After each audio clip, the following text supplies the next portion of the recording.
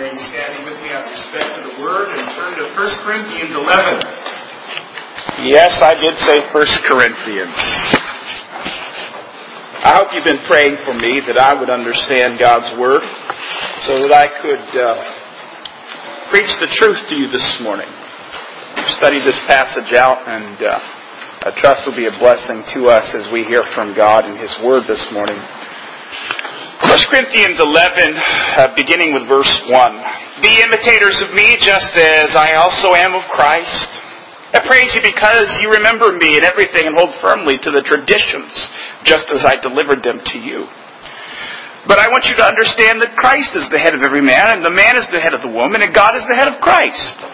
Every man who has something on his head while praying or prophesying disgraces his head. But every woman who has her head uncovered while praying or prophesying disgraces her head, for she is one and the same as the woman whose head is shaved. For if a woman does not cover her head, let her also have her hair cut off. But if it's disgraceful for a woman to have her hair cut off or her head shaved, let her cover her head.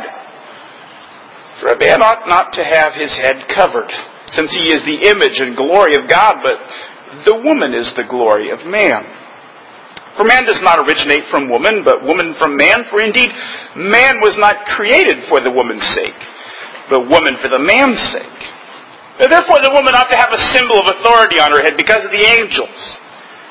However, in the Lord, neither is woman independent of man, nor is man independent of woman. For as the woman originates from the man, so also the man has his birth through the woman. And all things originate from God.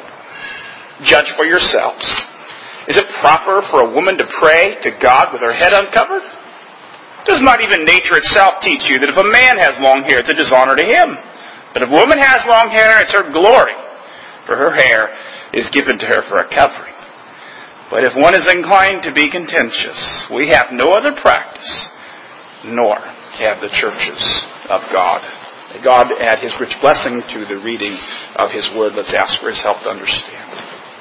Father in heaven, who at the baptism of Jesus in the river Jordan proclaimed Him your beloved Son and anointed Him with the Holy Spirit, grant that all who are baptized into His name may keep the covenant they have made and boldly confess Him as Lord and Savior, who with the Holy Spirit lives and reigns one God in glory everlasting.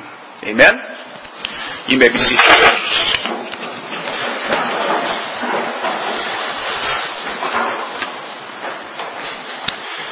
Well, it can be just a little bit intimidating reading the comments that some scholars make about the difficulty of this passage, especially before you do what I'm about to do, which is to preach on it.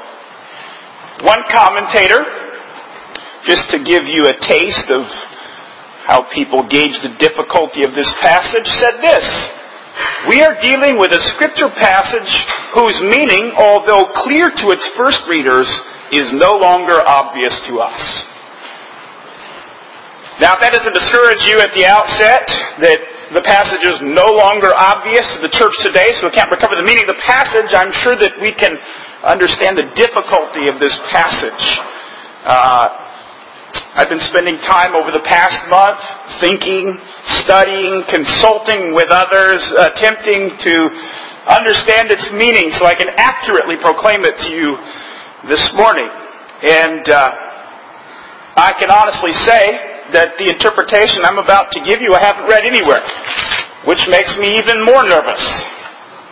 But I plead with you in advance that you would give a fair hearing to the interpretation of God's Word this morning, and that you would carefully weigh Scripture against Scripture. And I'm just going to say in advance here, before we dig into this passage, this is going to be a teaching message. This is not a fire and brimstone kind of preaching passage. This is one that needs to be carefully dissected. So let's approach this passage this morning from that perspective to understand what God is saying to us here about this business of coverings for our head in worship. I want us to begin, first of all, looking at the principle of the passage. And that's stated in verse 3. But before we dig into that principle, let's just sort of notice where we are in the flow of the book of Corinthians. you can see that indicated in the contrast between verse 1 and verse 2. Paul says, be imitators of me, just as I also am of Christ. And then he switches in verse 2 to a new topic. He says, now I praise you because you remember me in everything. What's going on here is the Apostle Paul, in verse 1 of our chapter, is wrapping up this very lengthy discussion about meat sacrifice to idols. And that's been some time ago since we looked at all that business, but I think we can basically remember what the Apostle Paul said, is that sometimes we sacrifice our privileges for the conscience of other people. And he showed how he went without certain privileges and benefits in his own life, and how he disciplined himself to fight his urges and temptations so that he could be a servant of the Lord Jesus Christ. And that's what he's saying there when he says, be imitators of me just as I am of Christ. Be willing to sacrifice. Be willing to give up things in your own life that are not essential to you in order that you may be a blessing to others. But now as we come into verse 2, the Apostle Paul switches the topic up and he says to the Corinthians, I praise you. And that's very interesting because often in this letter we found the Apostle Paul is not praising the Corinthians. He is often rather rebuking them. But he praises them in this particular respect. He says, I praise you. You're holding fast to the traditions that I delivered to you. And that word traditions, and we'll have to defend this at some other time when we get to 1 Corinthians 15, the Lord willing, several years from now. Traditions basically means apostolic revelation about doctrine. And what the apostle is saying, I commend you, Corinthians, because you are maintaining and firmly holding to the apostolic doctrine. And as you think about that, that seems fair. It seems that is the case with the Corinthians. The apostle, after all, is not correcting their understandings about the doctrine of the Trinity. They're not denying essential truths about the Father, the Son, and the Holy Spirit, and their unity and their relation to one another. He is not correcting them about doctrines of Christology. He is not correcting them about the gospel. Really, the problem that the Corinthians have is that they have a really rough time applying truth to life. The problem is their practice. Paul has corrected a number of their practices. And now, as we get into 1 Corinthians 11 and all the way into chapter 14, he has to correct some problems they have in their worship. And that's what we need to see here as we begin to approach the principle. The principle is related to worship. This entire section from verse 3 in chapter 11 all the way through the end of chapter 14 is about the worship, the public worship of the Corinthian church. And Paul needs to make a number of corrections to what they're doing. But we know it's about worship, and you know why. It's because if you look down at your passage to verse 17, you can see here that Paul accents that. He says, in giving this instruction, I do not praise you because you come together not for the better but for the worse. The coming together is the public gathering of God's people for worship. This passage here is connected to what he's going to later say about worship as well. All the way into chapter 14, you can see that word come together is repeated in chapter 14, where Paul makes reference to practices of the Corinthians when they come together. For instance, in verse 26, he says, when you assemble, it's the same verb that's used in verse 17 there in chapter 11. Each one has a psalm, has a teaching, has a revelation, has a tongue, has an interpretation. It says, let all things be done for edification. And then if you drop down to verse 40, you see the apostle's final concluding admonition about worship. He says, let all things be done properly and in an orderly manner. So the very first point that I want to make this morning is that this passage is about public worship. Now, what's the principle involved? If you turn back to chapter 11 and verse 3, you can see this enormous theological and social principle. Verse 3, I want you to understand Christ is the head of every man, the man is the head of the woman, and God is the head of Christ. There is your principle. And head here has to be taken metaphorically. Head is not referring to your anatomy. It makes no sense in this passage to say that Christ is your physical head. Nor does it make any sense if we read it saying the man is the head of the wife, as if all male heads happen to be planted on female bodies. That's not what he's saying. He's saying, he's using head here in the sense of authority. He says Christ is in authority over every man. And what that basically means is, I believe he's talking very narrowly about males, about men. He's saying Christ is the head over them. The next line of authority, he says man is the head of a woman. And you could take that either way. You could say man, or this could be interpreted husband and wife relationship. Although it does seem it's more generic, it does seem that Paul is saying that there's some authority structure, some sense of hierarchy within the creational ordering. Man is the head of woman. And then finally he says God is the head of Christ. So what you have here in this big principle is that the Apostle Paul is spelling out how God has constructed our social experience. Of course, that all happened at creation. We're going to see that as we drop down into verse 8 and 9. That the apostle is appealing to the creation account in Genesis chapter 2 for his information here on this principle of hierarchy and subordination. But what Paul is saying is that God has implanted, he has placed within the very nature of creation this social structure. And that social structure of hierarchy and subordination is to be evident in the family. And second of all, it is to be evident in the church. And thirdly, it is specifically to be evident in worship. Now that's the principle you have to hang on to so that you can understand now the policy. But what Paul is going to do here is he is going to say that large principle of subordination and hierarchy in the arrangement, the divine arrangement of our social experience, that principle has to be worked out in the life of the church, particularly in its worship, as it pertains to a couple of issues. That has to be preserved. So let's look at the policy, and this is obviously what everybody is waiting for breathlessly. How are we going to deal with this passage of coverings? Let's look at the activities first of all. The activities. Verse 4 and verse 5 are the same. Every man who has something on his head while praying or prophesying disgraces his head. Every woman who has her head uncovered while praying or prophesying disgraces her head. There are the activities, prophesying and praying. We have to understand what Paul means by both terms. Prophecy, what is it? Prophecy is the speaking under divine inspiration to God's people. It is speaking under divine inspiration to God's people. It is delivering a message from God to men. It is declaring the mysteries of God for the edification of the saints. It is a spiritual gift administered by the Holy Spirit to God's people under the new covenant. Joel chapter 2. Joel chapter 2, verse 28. God says, I will pour out my Spirit on all mankind, and your sons and your daughters will prophesy. That is obviously a prophecy of the new covenant situation, and what God is saying is that He will pour out this gift rather indiscriminately here upon men and women.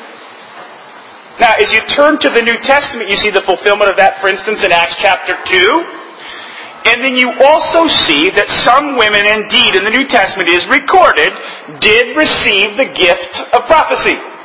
We're told that Philip's daughters, he had 4 of them, were prophetesses. They prophesied. They spoke under divine inspiration to God's people for their edification. Now, if we can just use all of that as backdrop to understand this passage, I think we're just going to have to assume here that Paul is indeed saying that there are some women in Corinth who are prophesying. There are some women in Corinth who have received this gift of prophecy. And that's why the instructions about head coverings come in. I'm going to unfold this a little bit more, so let's just wait. The second thing here is prayer. What kind of prayer is the apostle speaking of? And I think generally when we look at this passage and we hear prayer, it's typical for us to revert to our sort of typical categories of prayer. We think of either public prayer or we think of private prayer. When we think of public prayer, we think of people usually in formal gatherings, somebody getting up and leading the prayer time, at least praying for God's people in a public worship setting or situation. We can think of private prayer, where somebody goes privately and speaks to the Lord as an individual. But I don't think that's the prayer that's involved here. Turn with me to chapter 14. And this is going to be sort of the risky step I'm taking in interpreting this passage for you. But I think Paul has a different prayer in view here. Look at verse 13 and 14. The apostle, this is in chapter 14. The apostle of Paul says, "Therefore, let one who speaks in a tongue pray that he may interpret." Now verse 14. "For if I pray in a tongue, my spirit prays, but my mind is unfruitful." What is the outcome then? "I will pray with the spirit, and I will pray with the mind. I also sing with the spirit, and I will sing with the mind. Otherwise, if you bless in the spirit only, how will the one who fills the place of the ungifted man say the Amen at your giving thanks, since he does not know what you're saying?" This is somewhat of a perplexing thing here, but what the Apostle Paul is saying is that a part of the revelatory gifts of God to His church were the gifts of tongues, but beyond that, there was some sort of a gift where people were enabled to pray in tongues. And the prayer in tongues was an actual revelation. It was an actual divine, inspired revelation of God to His people.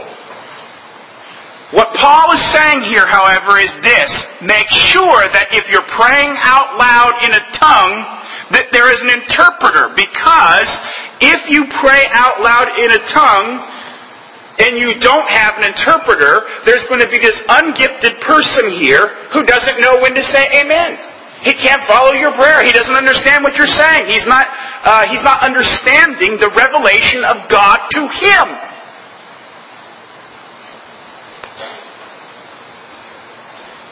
And in that case, he won't be edified, and that's what Paul means when he says, my mind is unfruitful. He's saying, my revelation that has come to me through praying in a tongue, publicly, out loud, in worship, is not fruitful. It's not beneficial. It doesn't help anyone. Now, I believe it's that praying in the tongues there that Paul is referring to back in chapter 11. When Paul said, every man praying and every man prophesying. He is placing prayer and prophecy on a continuum. He is placing them on the same footing. He is saying they have the same quality. They are the same kind of thing. They are both spiritual gifts given by the Spirit, and they are about disclosing divine revelation to God's people. That's what Paul says. I didn't write it, people of God. Paul did. And he says, this is what must happen now if someone prophesies or prays out loud in the public worship situation. He says, if a woman prays in that way or prophesies in that way, her head must be covered. He says, every woman who has her head uncovered while praying or prophesying disgraces her head. Now, this is where we have to pause a minute and say, well, what is a head covering? Well, it used to be we could answer this question real easily, because it used to be when everybody came to church about 20 years ago, women still wore hats. I don't know if many of you remember that, but it used to be that it was common for women to wear some sort of a head covering. And it wasn't because they'd been freshly reading 1 Corinthians 11. It was a cultural thing. But we seem to understand something about the head covering. And I've even run across people who are very convinced that this passage is talking about wearing head coverings in worship still to this day. And it almost seems that almost anything will do. Just as long as some portion of the head is covered, a little scarf, a little hat, a little piece of cloth, something. I'll never forget the time that we were worshiping in some of the church, and this particular church I happened to be, when I was in seminary, asked to preach there. It turns out that the church believed that women should wear head coverings, and so we show up to church, and the ladies immediately came up to my wife and they said, well, would you like something for your head? And we said, well, why would you need something for your head? Oh, they began to explain that the head coverings were used, and it's like their purses were just full of scarves. And I said, no, thank you. My wife will not wear a head covering. I don't believe that's the interpretation of the passage. But you see here, it was thought that we understood this, but as you go back and you investigate historical sources of the time, it's very clear, and from the wording used in the passage, that the head covering here is something like a very large shawl that was wrapped around the head and flowed all the way down across the shoulders, neck, and back. It wasn't a little doily, or a little scarf, or a little hat, or a little piece of cloth. So we sort of legalistically say that we were submitting to God's Word. It was something that was very obvious.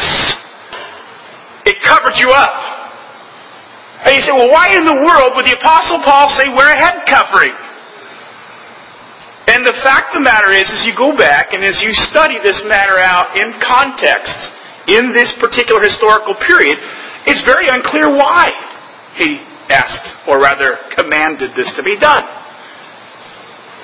It's not clear. The Romans, in their religious practices, had both the men and the women cover their head. The Greeks, in their religious practices, had neither the women or the men cover their head. We are aware of the Jewish practice, which was that Jewish women were not allowed to walk outside of their house even without a very elaborate head covering, which basically only enabled them to see out of their eyes. But throughout the rest of the Greco-Roman world, that was not the typical practice. Women could do that, but they didn't always. Now, you probably heard preachers say this. I know I encountered this quite often as I was studying this out, that it was the sign of an immodest woman or a prostitute or an adulterous wife or a stubborn wife that she wouldn't wear her head covering when she's out in public. But there's absolutely no proof of that at all. There's absolutely no proof of that at all. As you go back and you study the artifacts, the pottery, the marble statues, the cave drawings, I mean, you go down the list. We have studied this out very carefully in the academy. And we have come to the conclusion that it was really a matter of choice and it wasn't all that widespread that people wore head coverings. So there's nothing obvious, this is my point, there's nothing obvious in the church context, in the religious context, or the cultural context that would demand this. Except for it was sort of, at the time, broadly regarded in the culture as something that would indicate dignity. People would at least admit, they would at least say that. It sort of showed a decorum or an order. We'll have to come back to that idea. But it seems that Paul seizes on that idea and he says, look, we have this principle of hierarchy and subordination. And now we have this situation where women are prophesying in public and they are praying in tongues in public. And there has to be something. There has to be something about them that indicates they are not usurping the authority of man. There has to be something in the way they do this that tells the world that we're not overturning the social order. There has to be something in the way they present themselves while they're speaking that even if a casual bystander, if a stranger, if a non-member of the church came into the assembly, there has to be something that someone would say, oh, these people are not fanatics trying to overturn the social structure. That's the principle. That's how Paul applies it here. It's very clear that Paul takes up that idea and he applies it to this particular situation. He says, if they do pray or if they do prophesy, they need to have this covering on, so we'll make it clear that they're not trying to overturn God's ordering. What is God's ordering? Well, God's ordering is clear. Go to chapter 14. This is the passage I have to come back to in a minute, but God's ordering is clear. Verse 34 of chapter 14. It says the women are to keep silent in the churches, for they are not permitted to speak, but they are to subject themselves just as the law says. What law? Well, it's clear that the law that the Apostle Paul is thinking of is Genesis chapter 2, which is within the law, which is in the first 5 books of the Pentateuch, and it's very clear he is appealing to the creation ordinances, that Adam was created first, then Eve. And that because God created Adam first, God instituted Adam's headship in that case, and male headship and authority that would be reflected in the family and then in the church. And you say, well, how do you know that, Pastor Sawtell? Well, I know that because Paul says so in 1 Timothy chapter 2. He says, a woman must quietly receive instruction with entire submissiveness. I do not allow a woman to teach or exercise authority over a man, but to remain quiet. See the policy? She must receive instruction in submissiveness and quietness, and she must not teach. That's what Paul says. In the churches, this is the way it's going to be, he says. That's the policy. Now what's the principle? Creation. He says, verse 13, for Adam was first created, then Eve. You see, what Paul is doing there, and he's also doing it in our passage, you come back to 1 Corinthians 11, he appeals to that creational ordering. In verse 8 where he says, man does not originate from woman, but woman from man. And indeed, man was not created for woman's sake, but woman for the man's. He is appealing to creational ordering in Genesis 2. So he's saying, look, we're not going to have this situation where we give this appearance in our worship services that women are not submitting to that social order that God has made. Which, by the way, was something that was basically adhered to throughout the whole world in its cultures. It was very patriarchal. So Paul says if it's going to happen this way, if it's going to happen that the Holy Spirit is sovereignly distributing this gift of prophecy or this gift of praying in tongues to women, and that is exercised in a public worship situation, and they speak out loud, they're going to have a veil on they're going to have a covering on their head to indicate that they're not attempting to overthrow God's ordering of our social experience. On the other hand, the Apostle Paul says, if a man prays or prophesies out loud, he's to have his head uncovered. He's to have his head uncovered, because if he doesn't, he disgraces his head. Well, I feel like it's important to just stop right here before I get run out of the church for saying something heretical. This is past. The praying and the praying in tongues that Paul speaks of here and the prophesying that Paul speaks of here are foundational spiritual gifts that were given to the church for a temporary time until the completion of the canon, and once the canon was complete, once the New Testament revelation was given, these gifts were withdrawn from the church. And so what Paul speaks of is a temporary situation. What Paul is speaking of is a very temporary situation. Before I explain that a little bit more, I want us to walk through quickly Paul's defense of this thing, this policy that he has given. Okay, I promise not to spend very long on this, but I want you to have some sense of what he says from verse 7 through verse 16, because there's a number of things in there that are a little bit tricky. But basically he's given us the policy here in verses 4 through 6. If a man prays or prophesies out loud, he has to have his head uncovered. If a woman prays or prophesies out loud in the public worship service, she must have her head covered. If they don't, it's a shame on both situations. Now Paul defends that idea. Verse 7 and following, and I know he's defending the policy because of the very first word in verse 7. 4. He's connecting now what he says in the subsequent verses, the following verses, with this policy here, verses 4 through 6. He's explaining why is it that a man must be uncovered when he prays or prophesies, and a woman must be covered.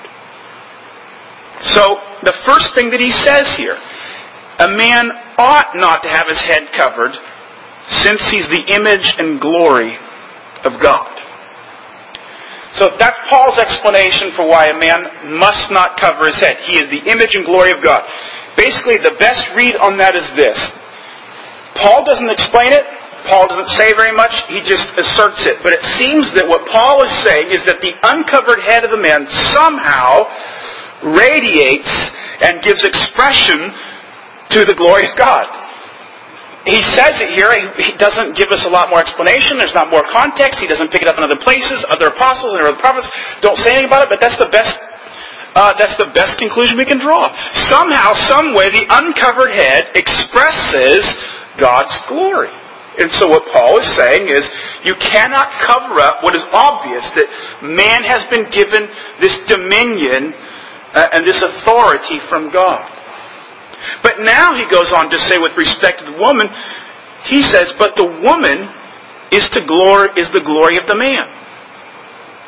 Somehow, some way, man bears God's glory by keeping his head uncovered. He says, on the other hand, the woman is the glory of the man. Now, these are some difficult things here that Paul is saying, and he explains what he means somewhat by that. He says the woman is the glory of the man. He explains what he means by that in verses 8 and 9. He says the man does not originate from the woman, but the woman from the man. So, his first argument to support that woman is the glory of the man is this. The first woman came from man. And we know that from the story of Adam and Eve. She was formed from the rib of Adam. The next argument he gives to support his opinion, verse 9. He says, for indeed, man was not created for the woman's sake, but the woman for the man's sake. And of course, again, it's appealing back to Genesis chapter 2. And God created Adam. He created Eve for Adam. You know, the Word of God says to be a helpmeet, a suitable helper. So Paul looks at that passage and he derives his two supporting arguments for this position. The woman is the glory of the man. That's what he means by it. When he says that the woman is the glory of the man, he's basically just saying this, that she comes from him originally, and secondly, she has been made to be his helper. Now, Paul draws a conclusion from that in verse 10. He says, therefore, the woman ought to have the symbol of authority on her head. He says, because the woman comes from the man originally, and because she was made to be his helper originally, she is to wear this symbol of authority on her head to show that she is showing respect to the way God has created this world and structured our social existence. And he says one other thing in here that perplexes everybody who's ever read this passage from the time it was first inspired. He says the woman must ought to have a symbol of authority on her head because of the angels. Now I got to tell you, there's people who've written at length about this only to show that they know nothing about what they're speaking of. All I'm going to say is this: I don't know what it means. I don't know what it means. And I feel okay about that. I don't know what Paul means, but it meant something to him. And he says, because of the angels, she's to have her head covered. Now, Paul has set up this argument so far to say, here's why a woman must cover her head. She must cover her head because she reflects the glory of man. She comes from him and she was made to be a helper to him. Now, immediately after that, Paul qualifies himself in verses 11 and 12. Hope your Bibles are open. I said this is kind of teaching here, so let's just look at this passage. I know it is a fascinating passage if you just read it. And there's a lot of things in it that, you know, it goes this way and that way. It brings up a lot of things, and it's good to just have your Bible open so you're staying with me on this. But Paul introduces an immediate qualification here in verse 11. Just after he said that the woman is the glory of the man, then he says, however, in the Lord, neither is woman independent of man, nor is man independent of woman. For as the woman originates from the man, so also the man has his birth through the woman. And all things originate from God. He's saying here, by the Lord's design, that's what he means here, in the Lord. By the Lord's design and appointment and arrangement of things, here's what's happened. Yes, indeed, the very first woman did come from man. But he says, you know what happened after that? in every other instance throughout history, man came from woman. So he's saying there is a mutual interdependence between men and women. What's the point of saying that? Well, the point is to be a corrective.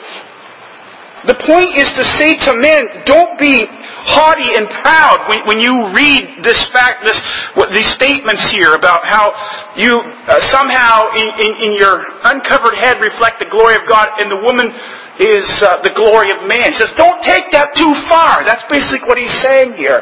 Don't devalue women. Don't demean them. Don't be tyrannical towards them. Don't despise them. Don't hold them in contempt. Don't think of them as if they're inferior or lesser human beings. He says, God has set up this order. We must all accept that, yes. But he said, that doesn't mean that somehow now you are to treat women as if they're beneath contempt. He says, don't forget the fact that you all have a mother. It's not a license for abuse. So you have the qualification. And then the third thing he brings up to expound upon this issue of women wearing a covering is propriety. Propriety. Verses 13 through 15. He says, judge for yourselves. Is it proper for a woman to pray to God with her head uncovered? And then in verses 14 and 15 he says, doesn't even nature itself teach you that if a man has long hair, it's a dishonor to him, but if a woman has long hair, it's glory? We have to work with that passage a minute. It's one that often comes up and is cited to give authoritative interpretations of certain positions. But here's the thing what Paul is saying. Here's the key. Verse 13, he says, proper. In other words, Paul is appealing to their sense of decorum, to their sense of what is acceptable practice. And he's assuming that their sense of what is acceptable and what is dignified and appropriate has been shaped by their culture. Charles Hodge, commenting on these verses, says this: Paul is referring to instinctive feelings or judgments, and those are determined in a great measure by education and habit. John Calvin says he again sets forth what was at that time in common use by universal consent and custom. In other words, Paul's saying, what is it? If you look around the culture of your day, what would people sort of say is dignified and appropriate and orderly? That's what he's dealing with here. And when he gets to this business of men even having long hair, it's a cultural thing.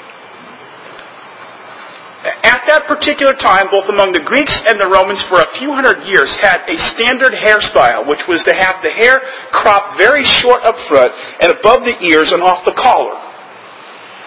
That's just the way everyone wore their hair. But prior to that, that wasn't the practice of the Greeks or the Romans. Again, Calvin, commenting on this passage, says, it was not always reckoned a disgrace for men to have long hair. Historical records bear that in all countries in ancient times, men wore long hair. In other words, this is the point I'm getting at. Paul says, when we think about this very unusual practice of women prophesying or praying or speaking out loud in the public assemblies, it might give people the wrong impression that these Christians are just really strange, fanatical people who are interested in overturning the social order as we know it. And he's saying, what you have to do in thinking about this, he says, you're going to understand my instructions are proper, that women should wear this head covering by thinking about what was acceptable in culture at the time. What is dignified? What would people consider appropriate and proper? So think about that in terms of how you understand the business of women having these coverings when they pray and they prophesy. Well, the final argument that he gives here in verse 16 for why women should cover their head when they pray and they prophesy, and I'll be short here as we move on to make some clarifications finally. He says in verse 16, he says, if anyone's inclined to be contentious, we have no other practice, nor the churches of God.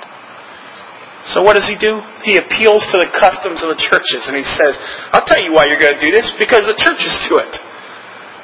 Tradition says we do it. All the churches have practiced this way, and you're not going to break with the practice of the other churches. So there's this argument. What does all this mean? I already told you. I said I believe that what's happening here is a temporary thing. It's something that happened only in the apostolic era. I said it pertains to prophesying, and I said it pertains to praying in tongues out loud.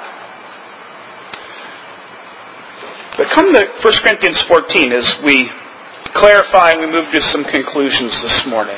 And I realize that this is a lot of information. I realize this is a very difficult message to follow. But it's the Word of God, so we have to understand what Paul is saying, and we have to be careful with it. And what I want us to think about as we wind this down this morning is, I've given you the interpretation that Paul says if women prophesy or pray in a tongue, they have to have their head covered. And now I bring you to chapter 14, verse 34, which is one of those passages which tended to speak against what I was thinking of in terms of my interpretation. Because he says there in verse 34, women are to keep silent in the churches, for they are not permitted to speak, but are subject themselves, just as the law says. If they desire to learn anything, let them ask their own husbands at home, for it's improper for a woman to speak in church. Now you hear that and you say, aha, Pastor Sawtelle, all of your interpretation is wrong, and I can safely discard it. Because Paul says they're not even allowed to speak. How could it be? If Paul says they're not allowed to speak, how can it be? In chapter 11 he says if they pray out loud in a tongue or prophesy out loud, they have to have their head covered. He says they're not allowed to speak. Now the answer is this. Paul's not speaking in the most absolute sense possible. And I think you know that this morning. How many women confessed the faith this morning out loud? How many women confessed sins publicly out loud? How many women sang this morning? You see, we don't understand this in an absolute sense that women may never say a word in church. There are corporate responses where it's absolutely fitting and proper and right. So when we read this verse, we have to be careful to first of all say not in an absolute sense, but hold on now. What is he saying? Go back to verse 29. Go back to verse 29. This is the key to unlocking what's going on. Verse 29 says, let 2 or 3 prophets speak, and let the others pass judgment. Paul says, when you line up in church, when it's evident the Spirit is coming upon somebody and they are prophesying, he says, we're going to do this in an orderly fashion. 2 or 3 of you are going to line up. 2 or 3 of you are going to control this manifestation of the Holy Spirit in you until we can do it in order. We're going to let 2 or 3 go, and then he says, once they have given the message from God to the church for its edification, then we're going to pass judgment. Then that means, Paul says, we're going to explain it, and we are going to interpret it, and we are going to apply it. Well, verse 30 and 31 and 32, you see that's exactly what Paul talks about. He explains how that process is to work. He says, if a revelation is made to another who is seated, the first one must keep silent. For you can all prophesy one by one, so that all may learn and be exhorted. So this is the way we're going to do it. But then notice what the next thing is in verse 34. He says, women are to keep silent in the churches. What he is saying is that they may be the recipients of the prophecy, and they may stand up and speak it in an orderly way, but then he says they sit down and they're not allowed to pass the judgment. Because that moves now from simply being a receptacle or a receiver of this revelation to now expounding it and explaining and applying it and teaching. And Paul says you're not permitted to do that. That's the key to understanding this passage. Then what the Apostle Paul is saying, yes, they may receive the prophecy, but they cannot preach the prophecy. They cannot apply the prophecy. Because God has ordained creation as He is, these structures. First Adam was created, then Eve. So a woman will not teach or hold authority in church. They may receive the prophecy. They may even utter it out loud, but they're not allowed to comment on it. That would be teaching. You say, what about prayer tongues? Well, back up to verse 27. He says, if anyone speaks in a tongue, it should be by 2 or 3, each in turn, and one must interpret. See, the very same principle we just looked at in verse 29 is here again. 2 or 3, and someone interprets. And the same principle of 34 applies to this business of interpretation. She may pray in a tongue. She may be receiving this revelation from the Holy Spirit. But when it comes time to interpret it for the edification of God's people, she can't do it. She must remain silent. Because God wants the church to reflect the ordering of creation. She must not interpret. So she doesn't interpret the praying in tongues, and she does not pass judgment on the prophecies. Now I think we can see here, as we plug that back into chapter 11, what is going on. Paul is accepting that the Holy Spirit is doing this. This manifestation of the Holy Spirit is happening in Corinth, but he says, you know what? We're still going to worship God in a way that is obedient to Him and to His ordering of creation. And he says, if it happens that the Holy Spirit does come upon a woman in that way to impart to her divine, special revelation for the edification of the saints, she is free to speak it, but she must have a symbol of authority on her head to make it clear that she is not overstepping God's authoritative structuring of reality. And here is the thing. Because these prayer tongues passed away and prophecy passed away, guess what? Head coverings have passed away. Couple of quick applications, and the very first one I want to make is this. Head coverings are not a requirement for worship. If you want to wear a hat to church and you're a lady, you are free to. If it goes well with your outfit, that's wonderful. You are free to. But what I want to say right now, for anybody who has ever read this conscience, any woman who has ever read this passage and has a conscience about it, you don't have to have a conscience. You see, and we can envision how it happens.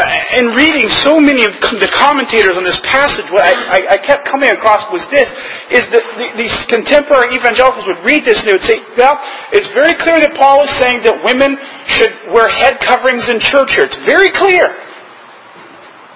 Very clear. If they're going to pray in church, he said, this should be a rule for us in our churches today. If they're going to pray in church, because they didn't interpret the way I did, the praying in tongues thing.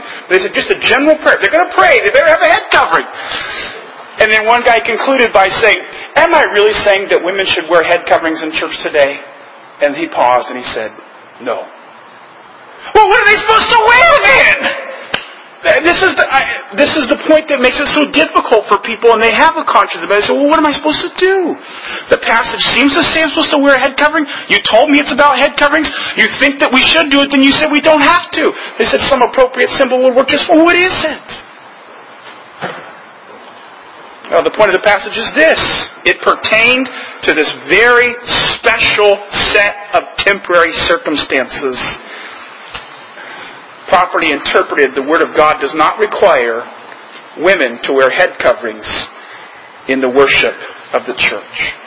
Period. You should never have a conscience about this passage again. Second of all, by conceding that Paul is talking about this very special, temporary situation of women receiving special revelation from the Holy Spirit to speak out loud for the edification of saints, but yet not interpreting or applying or expounding or proclaiming it,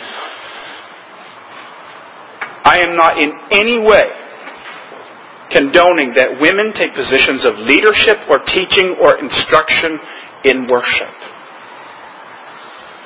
This concession that Paul makes for this temporary, unique set of circumstances is not the first foot in the door to overturning the clear revelation of the New Testament record that men are the only ones who are authorized by God to be ministers of the Word or to preach or teach in the worship of God's people. The interpretation that I have given you is not in any way designed to blur that unambiguous distinction that God makes. God has ordained an order in His church, and for a time He permitted it for this very special, unique set of circumstances for them to merely verbalize aloud, but to never teach. And Paul makes it unambiguously and emphatically clear, I do not allow a woman to speak. I don't allow her to teach in the churches. That has never changed, and it will never change until Jesus Christ returns in glory. What I have said this morning should not in any way be taken to diminish or undermine that. Well, that is our passage this morning, people of God. An incredibly difficult passage that must have been incredibly challenging to follow, and is one that we don't normally have here, but we had to do it this way this morning. And what I hope we take away from this passage is this, is that God, as the sovereign creator, the one who has sovereignly organized our experiences socially, is also the one that has all authority in the church to structure it according as He has determined.